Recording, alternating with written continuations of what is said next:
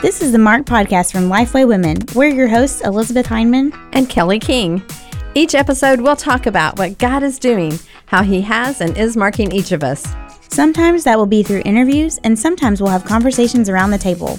We're so glad you've joined us today.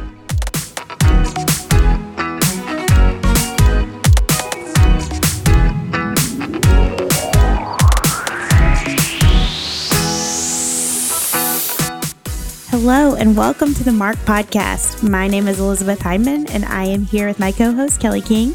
Hey Kelly. Hey Elizabeth, how are you doing today? I am great. We are, this is just full disclosure, our third podcast today, but we're so excited. We love these podcast days. We do love these, and I'm pretty excited about getting to talk to Derwin Gray. So Derwin, welcome to the Mark Podcast. Thank you for having me. It's an honor to be with y'all. Yeah, we're super excited to talk with you about your books and all the things. And so we like to have our guests introduce themselves. So we're going to have you tell us about yourself and your family and your ministry. Okay, yeah. So I am Vicky's husband. We've been married for 29 years. We've been together 32 years. We actually met in 1990 on January 15th, which was my second semester of my freshman year.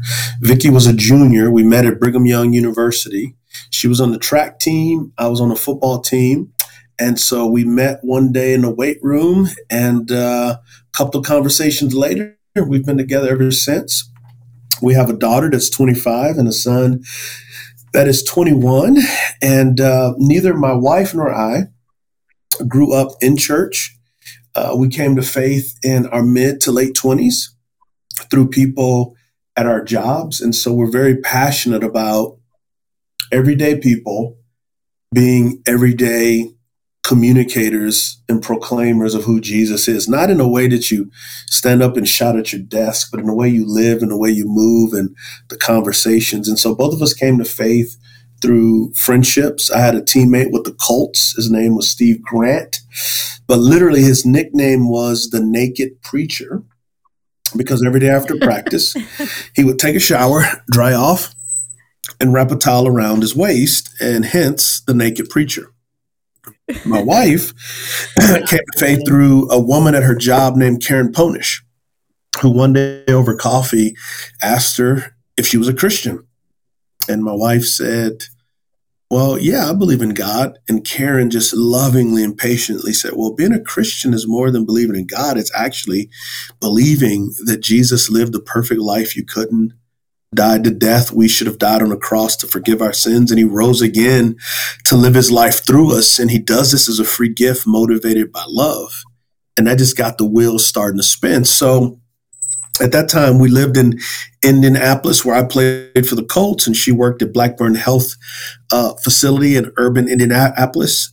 And then in 1998, I signed a football contract to play for the Carolina Panthers. We moved to Charlotte, and we've been here ever since. And so we are very unlikely ministry partners. So not growing up in the church, the thing that we found really strange about the church was we would ask ourselves, why is the church more racially divided than the nightclubs that we used to party in? Because we would go to nightclubs and party, and it was like every nation, tribe, and tongue. But then when we go to Jesus's club, the church, it was like a black church or a white church or a Hispanic church or an Asian church. There was very few multi-ethnic churches. And so we thought to ourselves, why is this the case? And so we asked a lot of questions, and we just got really, really bad answers. One of the blessings of God's grace of not growing up in the church is when you read the Bible, you don't read it through cultural filters of churchianity. Like, you have this ridiculous faith that says, okay, so let me get this right. Jesus died for Jews and Gentiles. Jesus died for everybody. And the early church was made up of Jewish people and non-Jewish people. It was very diverse. So Jesus not only forgave sins, but he created a family with different colored skins. And in this family was love. And love does not tolerate prejudice, racism, or indifference. And I'm like, well, if God did it 2,000 years ago, he certainly can do it now, because Jesus is the same yesterday, today, and forever. And we just took our little naive faith into Christianity, and people looked at us like we had three heads. They were like, what in the world are you talking about? And so from that, it got discouraging. But ultimately, February 7, 2010, we planted a church called Transformation Church. We are an intentionally multi-ethnic, multi-generational church shaped by Jesus's mission. And our passion is to love God, to love ourselves, and to love people. We are unashamedly we believe that we have been marked by the blood, and the blood breaks down all types of barriers of sin, including racism. And so 11 years later, we have a church with thousands of people. It's multi-ethnic, it's multi-generational.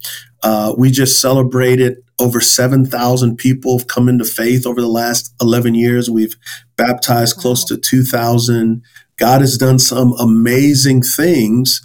And the church looks like Revelation 5:9, and God is using us to break down barriers to show that it is possible to reflect the ethnic diversity on earth as it will be in the new heavens and new earth. So that's our ministry. Well, wow. And probably even just, I'm thinking about your journey just a little bit of just being at Brigham Young. Yeah. That's where you guys met. So, what an interesting culture that must have been. And then going to Indianapolis and then to North Carolina, those are very different cultures in itself. And it really probably impacted a lot of your journey, and even just the football aspect. Talk a little bit about that, Derwin, like how sports maybe impacted your life and the transition and the calling on your life from playing football to being a pastor. Yeah. So both my wife and I are athletes. And so, like I said, she was on the track team. She threw the javelin, which in one way it turned me on incredibly. And then I was like, not only can this woman kill me with a javelin, but she could hold me with her strong arms. This is going to be awesome. So, for us as athletes, sports and God's sovereignty and providence shaped us immensely, because when you think of sports, and I'll use football as an illustration, to be a successful football team, you have to have discipline, sacrifice, love, commitment, and passion. And all of those things are what make a disciple of Jesus. And some of my coaches were incredible. Like my high school coach was an incredible visionary. We believed we could do anything. And as a result, our high school was phenomenal in football. And a lot of what I learned as a young man is what I carry into life now. So Coach Rutledge was a great visionary. As a pastor, you got to be able to have visionary skills. Vision is simply saying, here's what can be. It's not. Let's be the people to bring what is not into the now. And then in college, at Brigham Young, my coach was Lavelle Edwards, and he was one of the pioneers and engineers to the modern day passing game that happens in football now. But what I learned from him was delegation and the art of hiring good people and empowering them. And then in the NFL, I had one coach named Dom Capers who was very detailed. I mean, the man had every second detailed. And then my other NFL head coach, his name was Ted Marcher Broden. We called him Grandpa. He was very compassionate, very loving. And so the composite of all these coaches really helped and shaped me to be a pastor. I didn't know it at the time. So that helped me tremendous. And then with my wife as well, she was valedictorian in high school, valedictorian in college, young dietitian of the year. So she's brilliant, incredible leader. And so we attribute a lot of that to how God in his sovereignty, his gracious providence allowed sports to shape two people who were unchurched. And so My third year in the NFL was probably my best year. But then years 4, 5, and 6, I started to experience a lot of injuries. And during the process of being injured, it was like God was waning me from football. It was like football was a pacifier and the injuries was taking it out of my mouth. And so by the time my 6th year came, I knew that would be my last year. I was ready to move on. I wasn't for sure what I was going to do, but I knew this. I wanted the world to know Jesus. I wanted the world to love Jesus. And I was going to spend my life trying to make that happen, whether if it was as a coach or whether if it was working in the financial sector. I just didn't know. And I never thought I would be a preacher or pastor because I grew up as a compulsive stutterer. And it makes no sense for a compulsive stutterer to pastor a church and to speak around the world.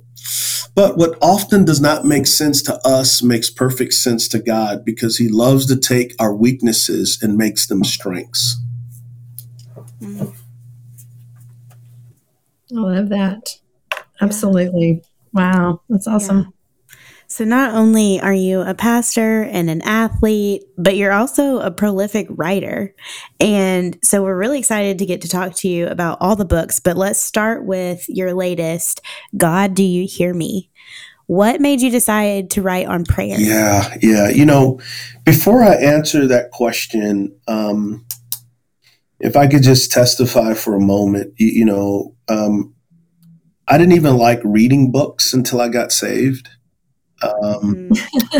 I'm sure if my English teachers from high school knew that I wrote books, they would just be shocked because it's totally a God thing. I'm the only male in my family, or for a long time, was the only one to graduate high school and go to college. And so it's when God redeemed me, he redeemed every part of me.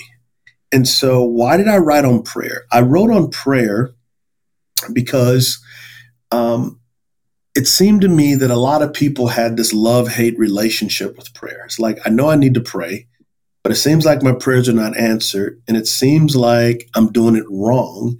And so what I wanted to do was just go back to the heart of prayer. And so, God, do you hear me? Discovering the prayer that God always answers just goes back to Jesus.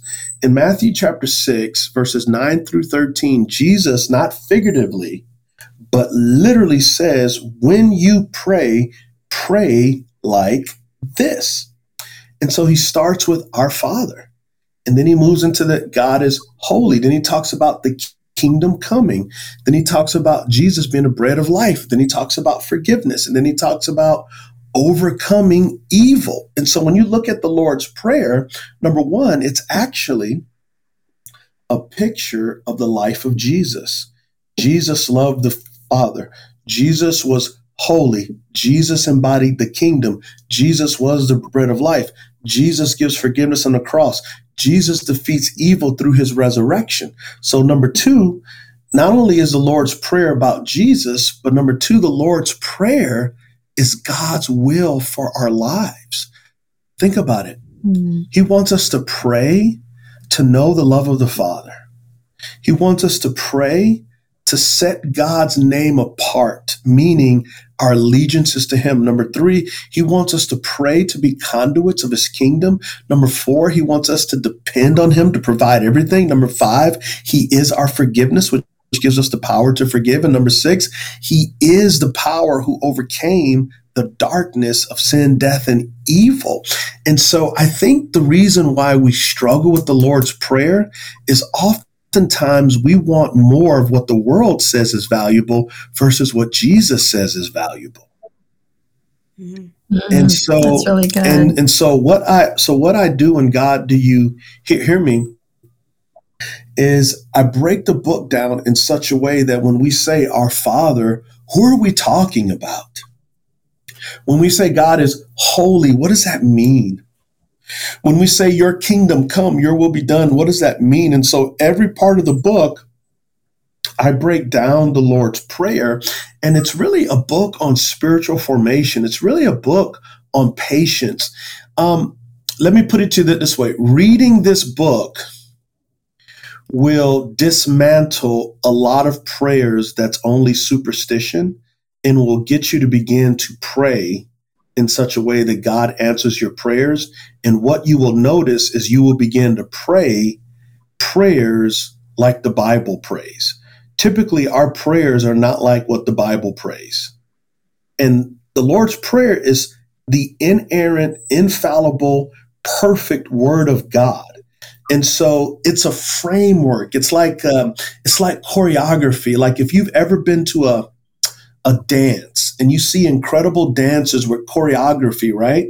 Well, the Lord's Prayer is like a choreography so that we could dance to the rhythm of God's grace. Yeah.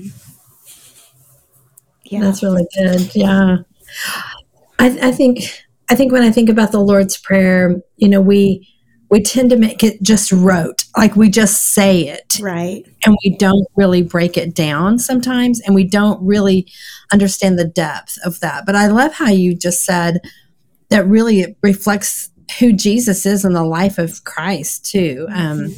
That's kind of, such an interesting aspect of thinking of how he offers forgiveness and who God was to him, his Father, and how he did provide for him that daily bread, things like that. That's really good. Yeah. How do you, when you think about your congregation, Derwin, and you think about helping a congregation praying, maybe even corporately, how do you encourage them, like as together as a congregation, both together corporately and privately? What are some ways that you do that as a pastor? Well, hopefully the first thing I do is embody it. Sunday morning, our church services are filled with prayer, but we also encourage people to pray. And one of the main reasons why I wrote the book is that when a lot of people are not actually praying, it's manipulation. So when you think of the Lord's Prayer, it starts with our Father. How often do we spend time just thanking God for being our Father, thanking God for the ways that he is our Father? So the first part of the prayer is very, it's adoration. It's not even about us. It's about God. And so one of the pushbacks that I get, even from Christians, is if God knows everything, why should we pray? And I'm going, you're missing the point of prayer. The prayer is not to get. The prayer is to become like the one you're in relationship with. God longs to give us more than just stuff. How do we know? In Matthew 6:8 and in Matthew 6:32, Jesus sandwiches the Lord's Prayer in between two profound statements that says, your heavenly Father already knows what you need. So this is what I want you guys to do, and I want the listeners to do this as well. When they get with people and you begin to pray, just monitor how much is it on meeting needs. And Matthew 6:8 and Matthew 6:32 both say God already knows what you need. So if God already knows what we need, why do we spend so much time asking him for stuff we need? It seems like he wants more than just being a sugar daddy. It actually seems like he wants to be a father who wants to mold and shape his children. And the good thing is our needs are met. Matthew 6:33, but seek first the kingdom of God and his righteousness, and all these things will be added unto you, right? And so prayer is not about getting. Prayer is about intimacy. Into me you see. Say that again, Derwin. Yeah. How you use that. Prayer is about intimacy. Into me you see. And so with the Lord's Prayer, you see the very heart of God because you see Jesus. Like the Father wants to be in a love relationship with you and I the way he was with Jesus. And I just want to say to the audience, if you've got God's love, you got all you need. He will provide, not our greeds, but our needs. But then it moves to God is holy. What does that mean? Holy means to be set apart, right? Like God is utterly unique. God is utterly beautiful because God is holy. God is trustworthy. There's no lying in him. And holiness is our devotion to him, that false lovers will try to come and seduce us, but because he's our Father and he's good to us, our eyes are for him only. And then think of the next part of the prayer. Your kingdom come to earth as it is in heaven. What does the kingdom of God look like? Well, a great place to start is in Matthew 5, the Beatitudes. Blessed are the poor in spirit, for theirs is the kingdom of heaven. Blessed are those who mourn, for they will be comforted. Blessed are those, who hunger and thirst for righteousness, for they will be satisfied. Blessed are the peacemakers, for they will be called children of God. So what I'm proposing is for us to get more Christianly in our thinking, for us to think more about what it means to follow Jesus, for us to be immersed in the story of God. That kind of leads us well to the next question that we had for you, which is about your other book, The Good Life. What are some things that may surprise us about what the Bible has to say about happiness? Yeah. And The Good Life was a national bestseller. I mean, it has like 459 5-star reviews on Amazon. Like, it went nuts. And that's great. Yeah, I was just so proud of that book. I think what catches people by surprise is literally The Good Life is written on the Beatitudes. The Beatitudes are 5 characteristics of a blessed life. Well, the word blessed in Greek is the word makros, and it literally means happy. So happy are the peacemakers, for they would be called children of God. Happy are the poor in spirit, for theirs will be the kingdom of God. Happy are those who mourn, for they will be comforted. So God's kind of happiness for us is actually a holy life. And that right there is the antidote to this world that continuously gives us a cheap form of happiness. In my early Christian years, I used to say joy and happiness were not the same thing. But as I've grown, I've learned that that's not true. Joy and happiness mean the exact same thing. It is a state of well-being. It's not necessarily feelings. Happiness is about purpose in God's pleasure and in God's kingdom of becoming the person you were created to be. That's what true happiness is. If you want to laugh all the time, join a circus and be a clown, right? True happiness is you wake up and you go, oh my goodness, today I get to join God in bringing his kingdom to earth. Lord, happy are those who hunger and thirst for righteousness. Today, Lord, in a world where there is so much division, I can be a peacemaker. And Jesus is very clear. He says, happy or blessed are the peacemakers, for they will be called children of God. If you want to know if someone is a child of the Father, they practice peacemaking. And so happiness and holiness are 2 sides of the same coin. Yeah. I kind of feel like your books, when I think about the Beatitudes and I think about the Lord's Prayer, I mean, that really is kind of this bookend of, you almost need really both, right? You kind of need to understand who we are in Christ, and then that intimacy that you talked about as we get to know our Heavenly Father. So really, we want to encourage our readers. You need both books, right? You need both of them. Yeah. You know what I would say is what I've tried to do in The Good Life, and God, do you hear me? Is to reacquaint the reader with Jesus. And 2 of the most important things Jesus said was the Beatitudes and how to pray. I think a lot of times, and I say this with humility, and please hear my pastor's heart, I think a lot of times we go to things and we read books to get something from God instead of just God himself. And so with both of these books, The imagery that I see is oftentimes, let's say we go to our grandparents' home for Christmas dinner. Everybody's around the table. Grandma and grandpa are at the top. Everybody's talking. The cousins are there, uncles, brothers, everybody's there. And food is being passed around, and the grandparents are smiling. Everybody's talking to each other. Food's being passed. Dessert comes. And then they get up from the table and they look at grandma and grandpa and say, okay, we'll see you for New Year's. And what are we going to have to eat then? Thanks a lot. Bye.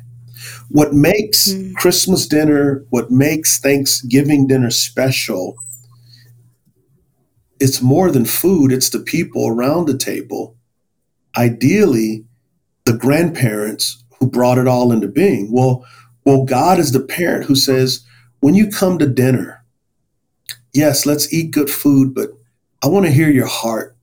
I want you to hear my hopes and my aspirations and my dreams for you. I've created you by love, by purpose, for purpose. And if you simply just sit here and eat the food, but don't tap into my heart, you're missing it. Yeah. I think that really does speak to the character of God and what you've probably learned as you've, written these books and stuff. Okay, because this episode is coming out in January, and as it's, kind of still the new year, what are some things that you're looking forward to in 2022? What are some of the things that God is maybe teaching you about himself this year? Yeah, that's a great one. So because I'm an athlete, it's not so much, I'm a former athlete. I still think I am, but not as much. Once an athlete, always an athlete. So, that's right. So as an athlete, and specifically as a professional football player, it's about consistency, right? It's about doing the little things right over a long period of time. And so going into 2022, it's not like, okay, this is the new stuff. So more for me in this year, number one, what I'm recognizing is as a pastor, there's only certain things that I can do at Transformation Church that I'm looking forward to walking boldly and humbly in and watching God work. That's number one. Number two, I want to look for more ways in how to love my wife well. So my wife is a leader here at Transformation Church. She teaches, she leads our spiritual formation and our staff health. And so I just want to love her well. I want to continue to explore and get to know her even more so, even though we've been together for 32 years. And then thirdly, I want to even walk in my calling as a pastor. Like, I know who I am. And what I mean by that is, Derwin Gray, you're going to get a lot of Jesus. You're going to get a lot of gospel. You're going to get a lot of Christ in you. You're going to get a lot of, hey, God calls us not just to love him vertically, but horizontally, to break down walls of racism, injustice. And I'm a challenger with the gospel to continue to walk in that and be okay with who God's called me to be. Sure. Those are great goals and things to look forward to for sure. I think we can all kind of adapt those to our own lives in some ways for sure. And I'm looking forward to hearing about what God does through Transformation Church in this year and in the future for sure. Thank you. Well, this is the Marked Podcast. And so one thing that we always ask everyone, and we would love to hear your answer to, is what is one thing that has marked you in your walk with Christ? I would say the one thing that has marked me with my walk with Christ is the beauty of grace. That the idea that God in all of his splendor, all of his beauty, all of his moral perfection would want me. That just blows me away that everything that I've ever done or will ever do. He sent Jesus to be and do everything I could not. That for 33 years, Jesus lived perfect life of obedience to the 10 Commandments, pleasing the Father because I could not.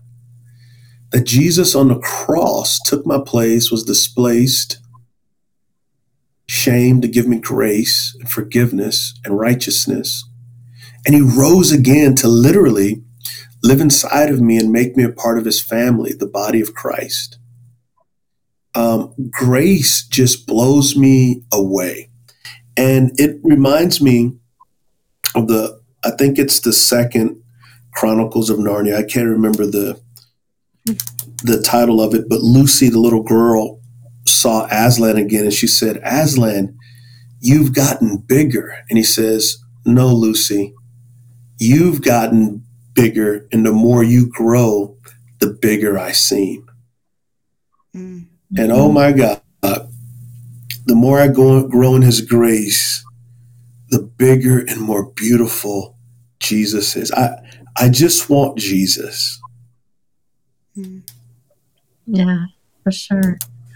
I feel like this episode, that if our listeners want someone to hear the gospel, they could just point them to this episode and hear you talk about just what Christ has done for us and just the love that he has for us. So I thank you for that. I thank you for sharing that and just being really just so plain with the gospel. Right. I think that's really important for us as listeners and for us to be reminded of the grace that God gives us. So definitely we want our listeners to just check out your books, the new one, God, Do You Hear Me? Then also The Good Life. And Derwin, also as someone who, as we are looking forward to 2022, I want our listeners to know that you're actually going to be at our Women's Leadership Forum in November. It may seem like a long way off, but we're super excited that you're going to be part of that event and excited for our leaders to hear from you. You've done a lot for leaders, and so thank you for that. Well, thank you. I am so looking forward to it, and I just appreciate the gospel partnership that I have with y'all. You guys are doing incredible kingdom work, and it's an honor to participate in it. Thank you so much. Thank you. Listeners, thanks for joining us again this week, and thanks to Derwin. And we'll have the links to his books in our show notes, so check those out, and we will look forward to having you back next week. Bye now. Bye.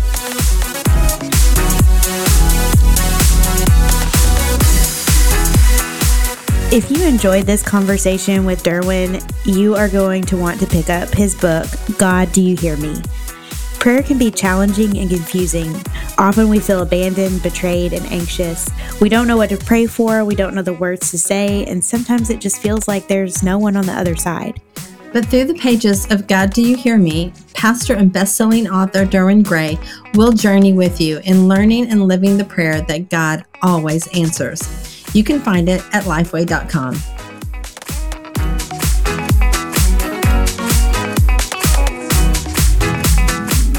Thanks so much for listening. If you want to join in on the conversation, you can find us on Twitter and Instagram at Kelly D. King and at E.D. Heineman. Use the hashtag #MarkedPodcast to connect with us.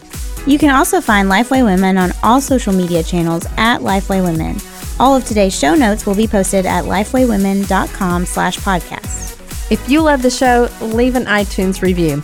It's a great way for other people to hear about the podcast. We'll see you next time.